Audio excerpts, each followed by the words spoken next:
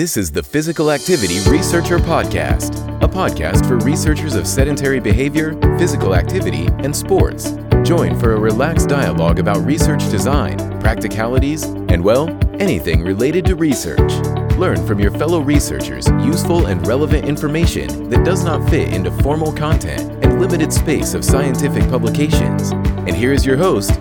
Welcome everyone. This is the Meaningful Sport podcast, and I am your host, Noora Ronkainen. Meaningful Sport is a series of discussions on the why and how involvement in sport and physical activity can be an important part of a life worth living. If you are interested in the theme, you might also want to check out meaningfulsport.com. There you can find podcast show notes, read a blog, and access many resources for further explorations of meaningful sport. Today's episode is the second part of our discussion with Professor Simon Beams on outdoor education, recreation, and adventure. In the first part of the episode, which I recommend you to check out, we discussed the surge of interest in nature-based recreation following the COVID pandemic, but also the broader trends and some of the romantic ideas about how going back to the nature might or might not be part of the answers to some of the big pressing questions we are facing collectively.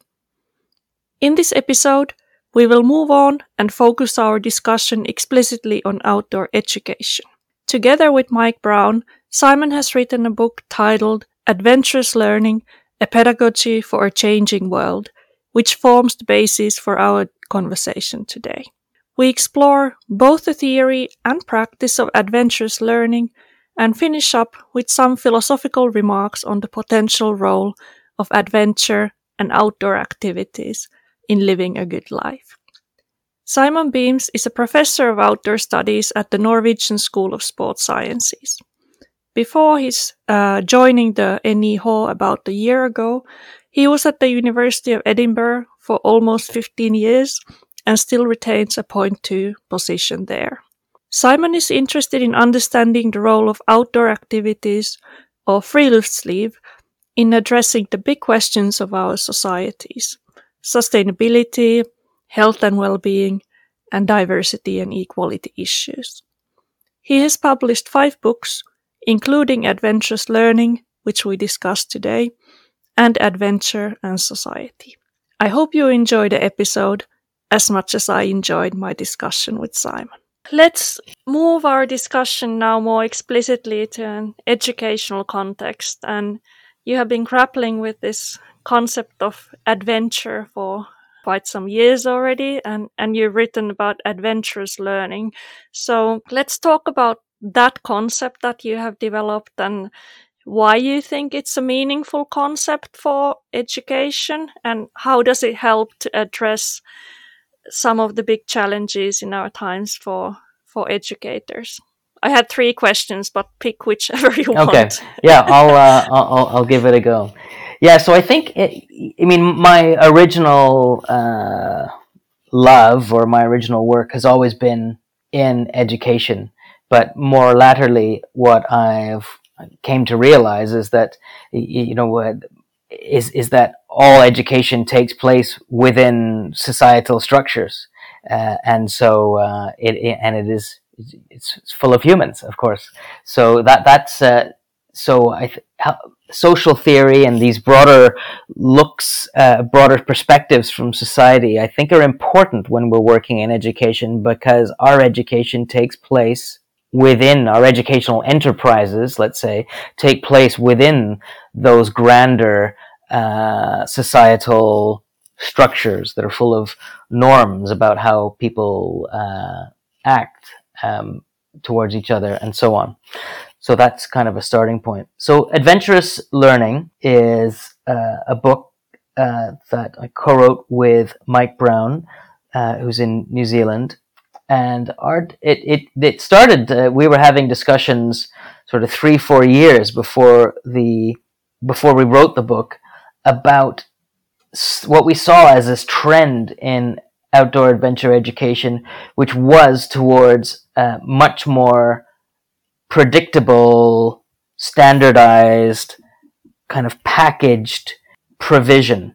And we were talking about this about 15, 20 minutes ago, right? When we're talking about this whole McDonaldization of adventure. And so then we started looking into the Disneyization of adventure, which is how adventure we argued was being increasingly taking on some of the features of theme parks, where there would be increasingly people might be dressing a certain way to create a certain ambiance. There'd be maybe products for sale.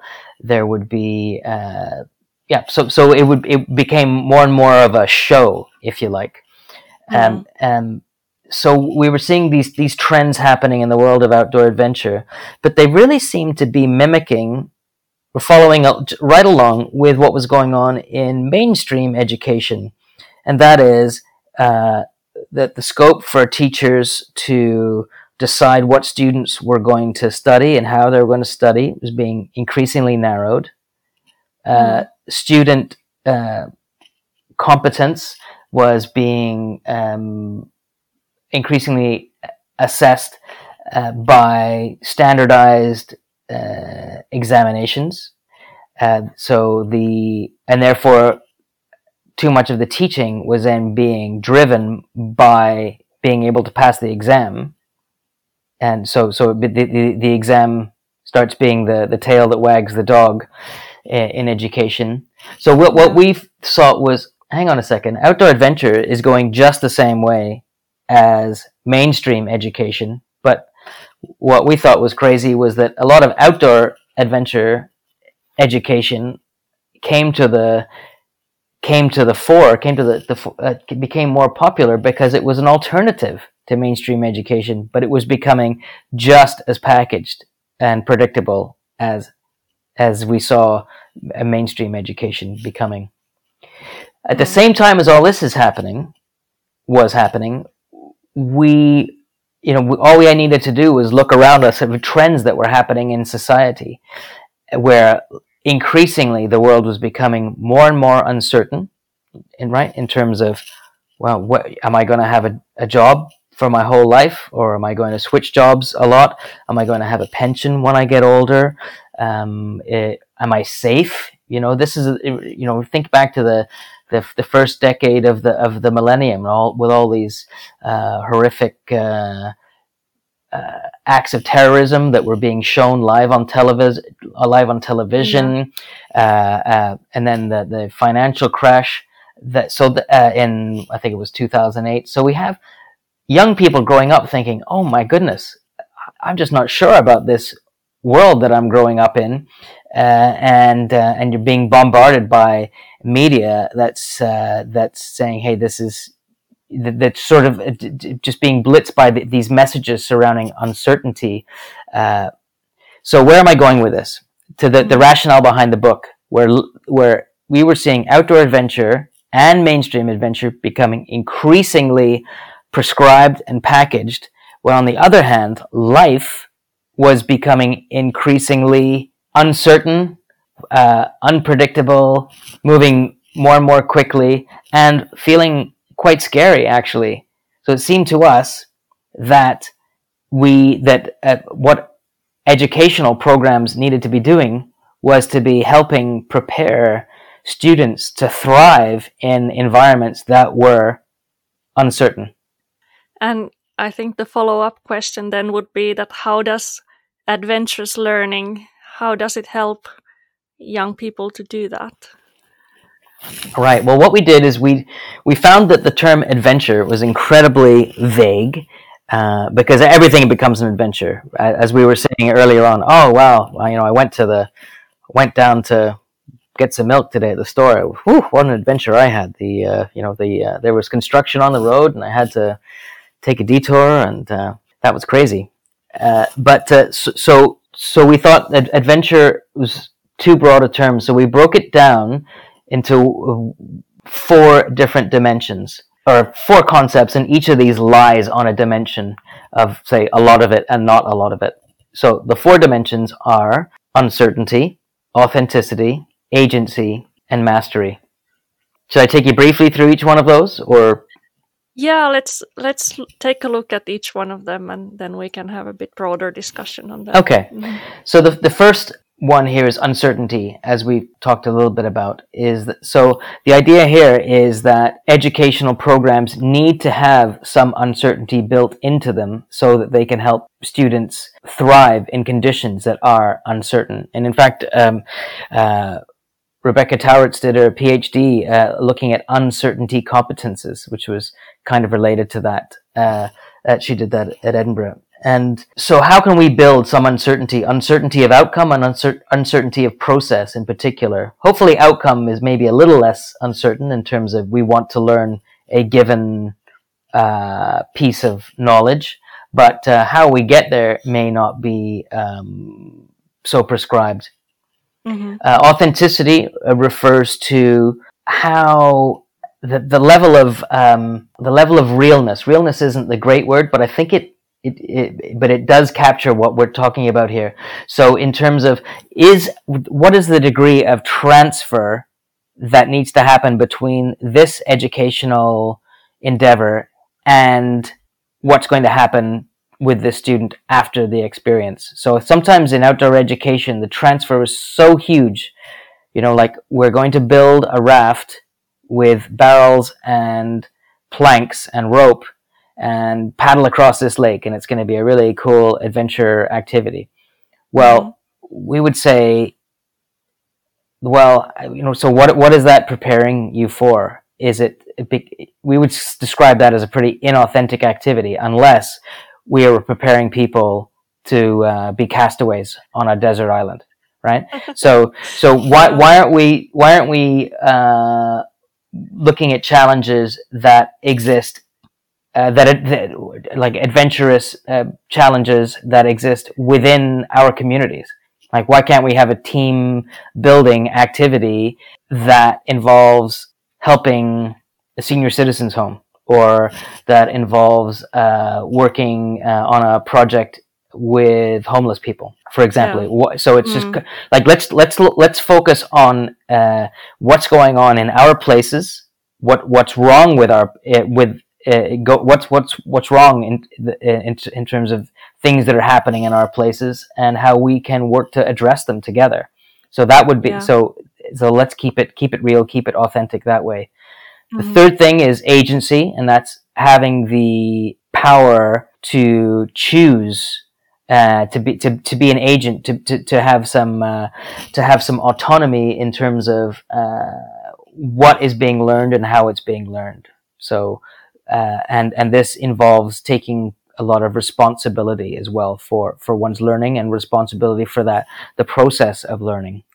And the fourth thing is mastery. So looking at how people can really develop much deeper levels of knowledge, stronger skills, because without knowledge and skill, people can't make judgments, right? And so we want people to make good choices and decisions in their lives, but they need knowledge and skills to do that. And too often, what we were seeing in outdoor adventure programs was kids going away for a week and doing these taster sessions where they were getting exposed to so many different activities in a very kind of McDonaldized way. So you get 2 hours of orienteering, 2 hours of the high ropes course, 2 hours of kayaking, 2 hours of canoeing, and on and on and on and on.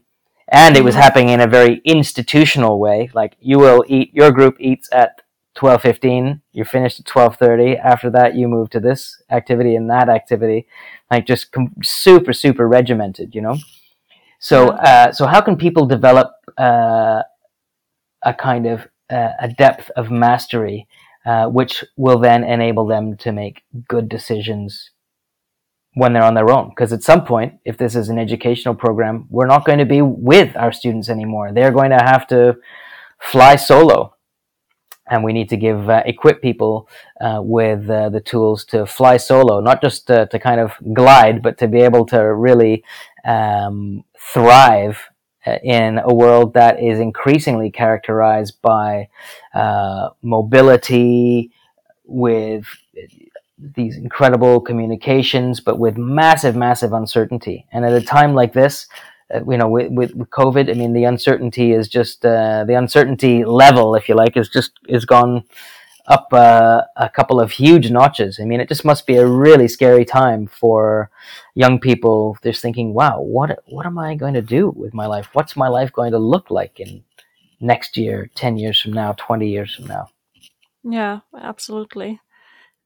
Yeah, being in education now, like just thinking of the present moment, is that, students are facing massive uncertainties, but also beyond COVID, we know that a lot of jobs that exist today are not going to be there in 10 years or 20 years.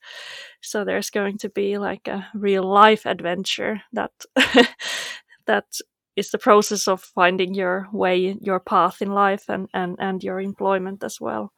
That's right. Yeah. And I think that's it, that the real life adventure. So how can we prepare people for those real life adventures? And they're probably not through standardized testing and going through a highly prescriptive educational program, if you like. We need to be people need to be able to address challenges that they've never come across before, and they need to be able to do these as the challenges are actually shifting while they're working on them. This whole business of it, like nothing is standing still anymore. As Bauman said, these times are liquid. They're always moving. So just as soon as we think, I'm getting to grips with this, well, it's probably too late if you're getting to grips with it, because things are continuing to move, and so it's being able to respond really quickly as the challenges before us are moving and evolving. That's to me that's going to be, those are the kinds of challenges we have as educators, because we're trying to educate young people for a world that no one can predict what it's like, and where in many ways, with a lot of the stuff that we're using, whether it's these different technologies and so on, they're much better equipped to use them than many of us, So yeah. It's fascinating times to be in education, that's for sure. And I'd love to read a book 20 years from now about how somebody doing a really good kind of historical look at how it all shifted, sort of from the age of from the introduction of the internet in 1995 to when smart devices and touchscreen devices came along roughly 15 years later, to then and then this shift, this huge wholesale shift to online learning, or at least blended learning. And so it's just amazing, these shifts that have happened. Yeah. I would be very curious to ask about this uncertainty element, like we already talked about. If we think of adventure tourism, actually things are very much pre-packaged for you, so you pretty much know exactly what is going to happen. And of course, there is always this big questions about health and safety, and you certainly don't want anyone to experience harm in their adventures, and especially in the education context. So if you are working with your elements and you are designing something for kind of practical things that you do with students, how do you work with uncertainty? What can it look like, for example? Yeah, so the way I work with it is I generally make if I'm working outdoors in particular, is my adventures are a lot less sexy than they used to be. Uh-huh. And what I mean by that is they tend to be much closer to home, require less in terms of technical skill, and require they require less in terms of technical equipment. Yeah. And there is probably, in some ways, there's probably a greater likelihood of them feeling somewhat uncomfortable due to things not going according to plan. But when that does happen, it is not going to have any kind of severity that could harm them. So what I mean by that, so is instead of saying, right, well, we're going to go on a journey, and it's going to be, first we're going to take a a bus into the mountains 5 hours from here, and then we're going to do X and Y things and journey. I think we could have, in order to go on that journey, or if we're going to be on a river or going to be doing a winter ski tour, there's a need for those people in charge. So the sexier the activity becomes, the greater control the leader or the facilitator has to exert, right? So things have to become more and more predictable, more and more regulated. But if we say, right, we're gonna start from here on campus, and we've decided, the group has decided where they want to go. It won't be just a hike because they want to go hiking for the sake of it. It'll be, if it's me organizing this adventurously, I would ask them to choose a spot that they wanted to visit and choose it because they wanted to find out something about that place. Mm-hmm. What happened? Tell us about the old farm that used to be there, or didn't there used to be some, perhaps there's some really cool geological feature that's there. Right, well, let's go and check it out. So that gives us a reason for the journey rather than we're going hiking, just for the sake of going hiking. So I would bring in that kind of curiosity, but I get them to choose what they wanted to do.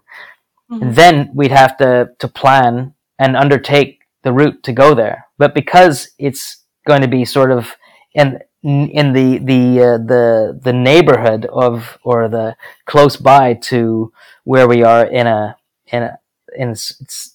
not a wilderness context, but like almost a peri-urban context, I can give them they can have a lot of power. They can have a lot of agency to choose how they're going to get there, and so on, and to plan their trip.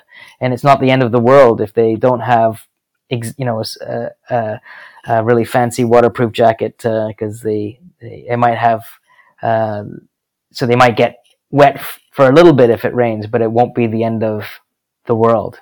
So I think having these kind of closer to home, less sexy adventures actually have the capacity to be much more adventurous in terms of their transfer to everyday life. I mean, there doesn't even need to be a transfer because it is their everyday life, right? And so they have a lot of power. They can make a lot of decisions. But also, if we can allow for some uncertainty to, if they were going way off the route, I wouldn't necessarily have to step in. Let's get lost. Let's let it get dark for a bit. But if we were on a ski tour, if we were canoeing down a river, I guess we wouldn't get too lost on a river. But if we were on a canoe tour, a ski tour or something, I'd be stepping in to say, hey, look, we're going the wrong way. We need to get to where we're going before it's dark, because people are cold or what have you. And if it was on a river, for example, the equivalent would be just really having to take much more of a controlling the activity to such a great degree, because students don't yet have the mastery to undertake that journey on their own. Mm-hmm. I was going to ask about the role of the teacher. So you kind of mentioned that if people are getting cold and you've got lost when you're skiing, then that's probably the time when you interfere. But in general, what I hear is more that you let the students to decide how they want to get to that place where you're going. And would you allow them to do some mistakes as well, if that's not the danger for anyone, to get lost a bit? And so forth? Absolutely. And I think that's what I love about education in general, but particularly outdoor education is I'm just constantly thinking when I'm out with a group, at what point do I step in? At what point does this start to become, as Dewey would say, a miseducative? So do I let them get lost a little bit? and kind of have that experience. And then, but equally, then I don't want to take away from their experience by rescuing them unnecessarily by coming and say, "Oh, let me show you on the map where we are, and now I can rescue you." And so I think it is important to let people have certain feelings of being not quite sure where they are, but then also being able to solve that, to fix that on their own. And I think the skill with the outdoor educator, and I guess I shouldn't say just outdoor educator, with any educator, is knowing the group that you're with and how far they can be pushed. And so thinking that, right, okay, well, I'm with a bunch of 8-year-olds and they're cold and they're scared, so I'm not going to say, I don't know where we are, and we're going to stay out a little bit longer, and you're going to have to figure this out and toughen up. Well, that may not be a very good strategy, but if we're working with a bunch of aspirant mountain leaders, we might think, no, okay, let's see if we can solve this, and you're going to be a little bit hungry, a little bit cold, and a little bit wet, but we'll be out for another hour or so, and let's see if we can get ourselves back on the trail, for example. So I think we're really outdoor educators are always wrestling with that kind of what is the right amount of challenge. I think that's really quite fascinating. My question would be, in this, when we are talking about education in this age of measurement and when things are quantified and things are constantly assessed, how do you work with the learning outcomes? It's quite difficult to pinpoint like what exactly has been learned and how is it assessed, and do you have to be constantly justifying what's the value of doing this? Yeah, well, I think, frankly, people like me have it a lot easier than teachers who are working in schools. And I really feel for teachers who are working within assessment protocols and curriculum that is really prescribed, and they don't have a lot of freedom to stray outside of those lines. I really feel for teachers, like that. Yeah. Well, from what I have, what teachers, because I guess I'm using teachers more, because I think at outdoor centers where there generally isn't too much assessment on expeditions or on residential visits. But if it's working when there's curriculum involved, as a kind of a blanket way, broad way of looking at this, if there's curriculum involved and assessment is involved, what I think is important is that the learning outcomes, those remain the same, whether it's indoors, outdoors, or a bit of both. It is, but when working outdoors, or when working adventurously, if you like, there may be a certain amount of kind of retrospective joining, linking of those experiences that are happening on the course or in the class and those learning outcomes. So it doesn't, and I've seen some teachers who have been working outdoors do this well, where they have a lesson plan and they say, oh, these are my 2 or 3 learning outcomes for this lesson. But then after the lesson, they go back to the lesson plan and say, but we also hit these 2 other learning outcomes that I hadn't even intended to hit, but we definitely got there because the class it was open enough to kind of going in its own direction. What I mean, like the class time, the actual time that the class had together was not so prescriptive that it was able to kind of follow the interests of the student, or perhaps just as importantly, to respond to whatever is happening in the world around them. So imagine that a class was in a park and they saw a bird of prey, and it was quite close by and people could see what it was doing. But imagine if a teacher said, well, we weren't supposed to learn about birds of prey today, so that doesn't really count. That would be absurd.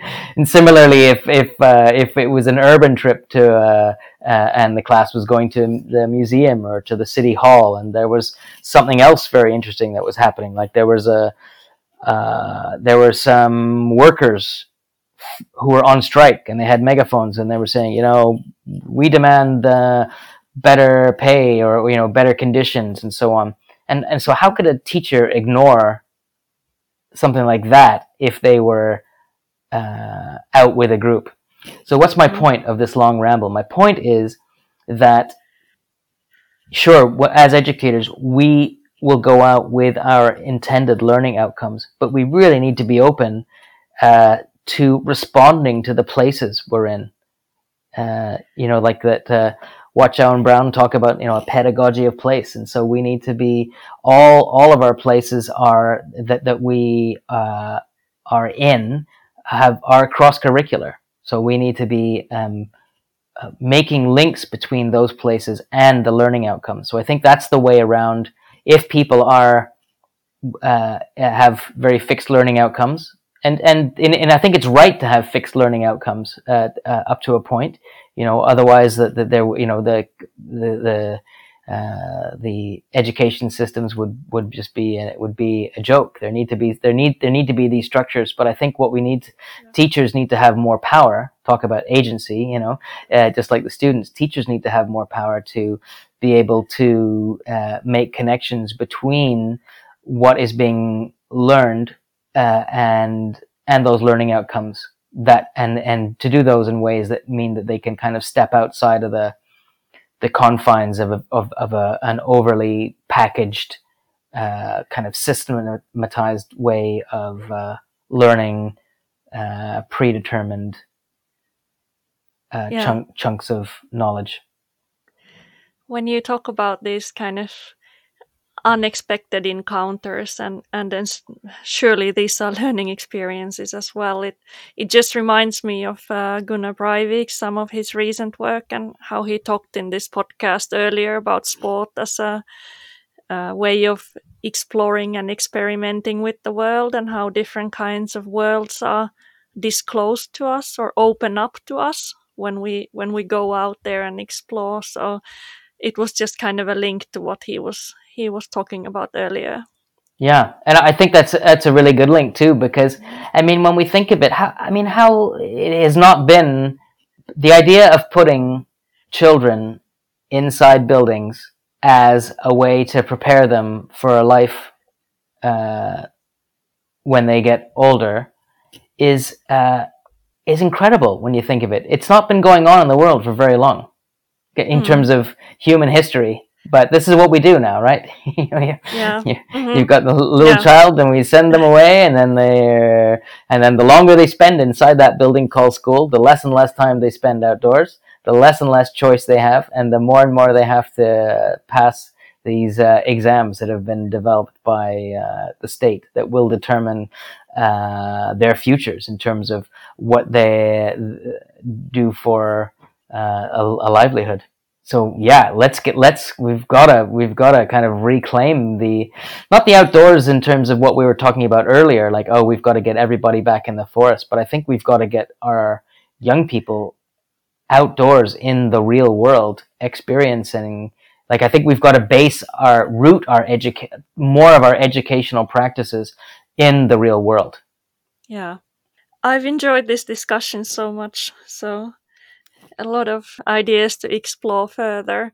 Just kind of to wrap up, and I would really love to finish with some philosophizing on adventure. So kind of what are your thoughts on, we are talking about good life and meaningful life and finding meaning in your activities, whether they are outdoors or indoors. But so yeah, why is adventure relevant for living a good life, and why is it relevant for living a meaningful life as well? Adventure can be important for leading a good life and a valuable life if it makes us feel good about who we are, if it makes us, I think there are opportunities through adventures to have very positive interactions with other human beings, and to have feel a sense of connection to place, whether it's the heritage of a place, or it is the ecology of a place. So I think it's that it's a deepening of the feelings we have about ourselves, and that also that connection to landscapes, for example. And it might, and often if you're doing that alone, then it can be perhaps more spiritual, I suppose some might say. But also think adventures. I've had some of my most powerful discussions and kind of interdependent relationships with groups of people when I've been in wilder places outdoors. So from me, that those are the reasons. But it may be, of course, that people. It's not to say that everybody needs to go for a long walk in the woods every day. Although increasingly researchers say that's a really good idea for your mental health. But in terms of some kind of feeling good about oneself and feelings of mastery and at peace with oneself, people might get those through any other kind of pursuit. It might be that the way that you really kind of feel a certain sense of authenticity and happiness is through baking a cake or by playing the piano, for example. So I feel like I need to kind of temper any claims I make about what adventure can do for one's in terms of one's ability to find meaning and so on, because that's just what I like. But there will be it's just one way, and I think that other people will have perhaps different ways of finding that elusive meaning in life and sort of contentment that so many of us are seeking. I think those are really wonderful closing words for the episode. So I really, really enjoyed our talk. So thank you so much for inspirational and a lot to think about. Thanks for the talk. So. Oh, it was such a pleasure. I hope there wasn't too much waffling, but it's amazing how quickly the time goes when we're getting into these bigger questions. So thanks so much for inviting me to be part of the show. Thanks for joining us this week on Physical Activity Researcher Podcast. If you like the show, make sure you never miss an episode by subscribing or following the show on Twitter. This podcast is made possible by listeners like you. Thank you for your support. If you found value in the show, we would really appreciate a rating on Apple Podcasts or whichever app you're using. Or if you would, in a real old school way, simply tell a friend about the show. It would be a great help for us. We have a fantastic lineup of guests for forthcoming episodes, so be sure to tune in. Thank you all for your support and have a great day.